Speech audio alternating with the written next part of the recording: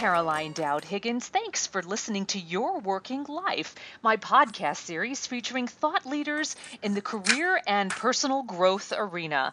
I know that you spend a significant portion of your life at work, so I'm on a mission to provide you with tools, inspiration, and resources so you can enjoy your career and love your life. And I'm so delighted to welcome my very special guest, Amy Friedman, to the show. Amy, welcome. Thanks, Caroline. It's delightful to be here. I am really looking forward to our conversation, and I want to share your bio, your background with our listening audience. Amy Friedman is more than the leader of her company. She's a leader in her industry. Her strategic thinking and ability to drive change have pushed her own company to the forefront of its field, earning Partners in Human Resources International a well-deserved reputation as one of the most effective and innovative companies in the business. A pioneer among a new generation of women business owners, Amy founded Partners International in 1993. With her history of corporate and entrepreneurial success, a background in psychology, and a strong core of integrity, Amy brings an unusual mix of talent and accomplishment to her role as president and CEO. Amy, you are my kind of woman, my dear. I can't wait to dive into a conversation about your organization. Thank you, Caroline. So let's start from the beginning, though. Was being a woman part of your motivation for starting your own business? It was. Absolutely. Okay. Yep. Back in 1994, it absolutely was. And I did start the firm with two other women who were my partners as well. And it was very unusual at that time to have a women-owned business. It was, and thankfully it's picking up momentum. But were there challenges for you at that time? Definitely there were. It was more of a man's world, and the owners of firms like ours were men. And when it came to providing services and it came to pricing our services, it's interesting when I look back how there was a stereotype at the time that because we were women, that corporate America thought that we would charge less for our services. Wow. So I thought that was interesting to mention. Yeah, it is.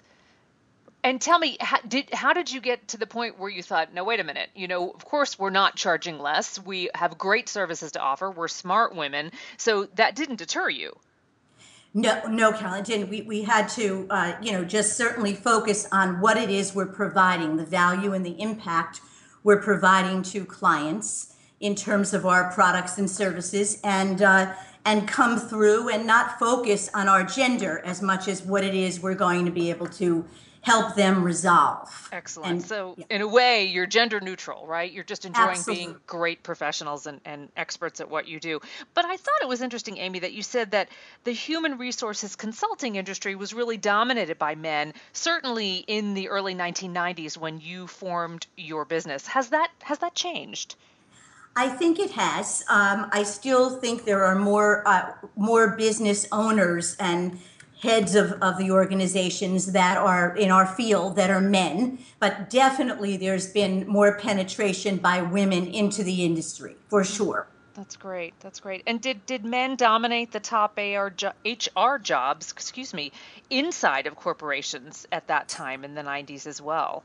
They did. So the chief human resources, the CHROs, as we call them, right. The chief human resources officers were male mostly. And now that's definitely changing. I think it's probably 50-50 or 60-40, something like that. Wow. Yeah. So talk to me a little bit about the kinds of tools and resources and offerings you have on your menu of services to clients so our listeners can understand more fully what you do. Great. Well, we provide not only to corporate America, we provide to non-for-profit organizations, to foundations, and to corporate America, 3 lines of business. We provide executive coaching, global executive coaching, so worldwide, we're able to provide the same service, consistent service around the world when it comes to coaching leaders to be the best they can be. We also have a practice which is called strategic alignment. It's team effectiveness done in groups. So those same leaders we work with in group settings to make sure that they all are aligned. We don't want them to have different, to be leaders with all different points of view is great, but certainly when you're in a room with your entire organization, you all have to be on the same page as leaders. So alignment services in teams and individuals, one-on-one is what we do. We also do outplacement work.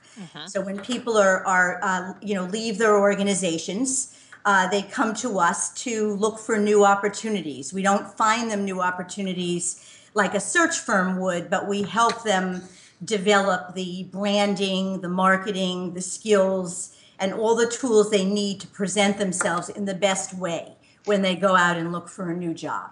That's great. And frankly, I think those skills are priceless for all of us because this economy has helped us learn that things change and they change quickly. And we've always got to be ready for what I call the exit strategy or the growth strategy. Absolutely. Absolutely. I can't agree more. So, what's your advice for women, Amy? I'm particularly interested in your take about women, and let's specifically isolate emerging leaders and women who are already leading. What kind of wisdom would you share for them as they navigate this new normal in the career world? That's just such a great question, Caroline. We could spend we days could spend on all this. day, couldn't we? Yes. But I think, a couple of points I would say that, as women, and I think we all know this, we have a tendency to give into stereotypes or we, put ourselves in a box. Sometimes we could be our own worst enemies. We don't want to allow that. And what we want is we want to make sure that we don't put ourselves in a role that that is going to be classically gender specific. Right. We don't want to give into those stereotypes. We want to go genderless. We don't want our insecurities to dictate, who we hire. So we want to hire women and men who are as strong or even stronger or smarter or more creative than our own selves. So we want to get rid of some of those classic female tapes. We don't want to allow, competitors to categorize us by gender. And we want to make sure that men are supporting us and that we're giving them the right tools to help support what it is that we're all trying to go. And it's not just women, who are going to do that, but we need men to help us do that as well. Absolutely. So those are some things. Yes. So you have a phrase that I really like, that women in particular shouldn't fight bias with bias. Exactly. And absolutely. And one thing along those lines, I would also say that create and maintain, a powerful network. And those are people that, are progressive and sophisticated and help the help the focus be off of bias, but much more on the talent, the talent that each individual woman has. So Right. we definitely want to move away from bias. And that also, happens by selecting the right people to be in your inner circle. I love that you said maintain a powerful network, and I firmly believe, and I bet you agree, that that's a cultivation process. We need to steward our network. We need to constantly nourish that.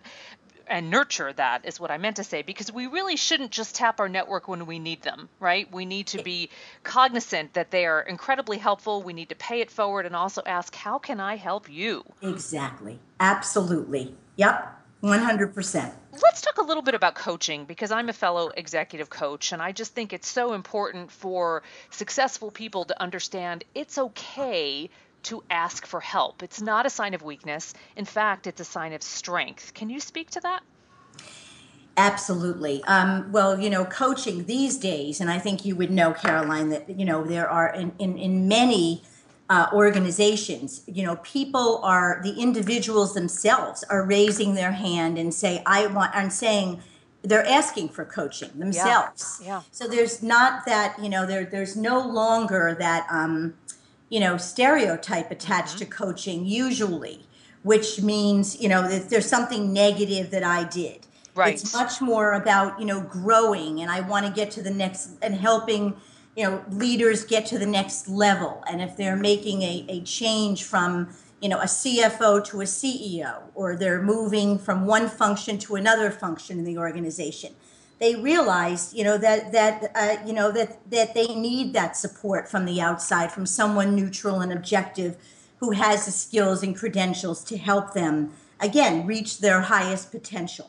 Yeah, I love that because it's not corrective behavior. It's not as if you're put in the doghouse, you need coaching. That's It's right. a way to grow an already strong skill set. Exactly. Excellent, excellent. So tell us a little bit more about the breadth and depth of your business. I understand you're diving into the government sector now with your clients as well.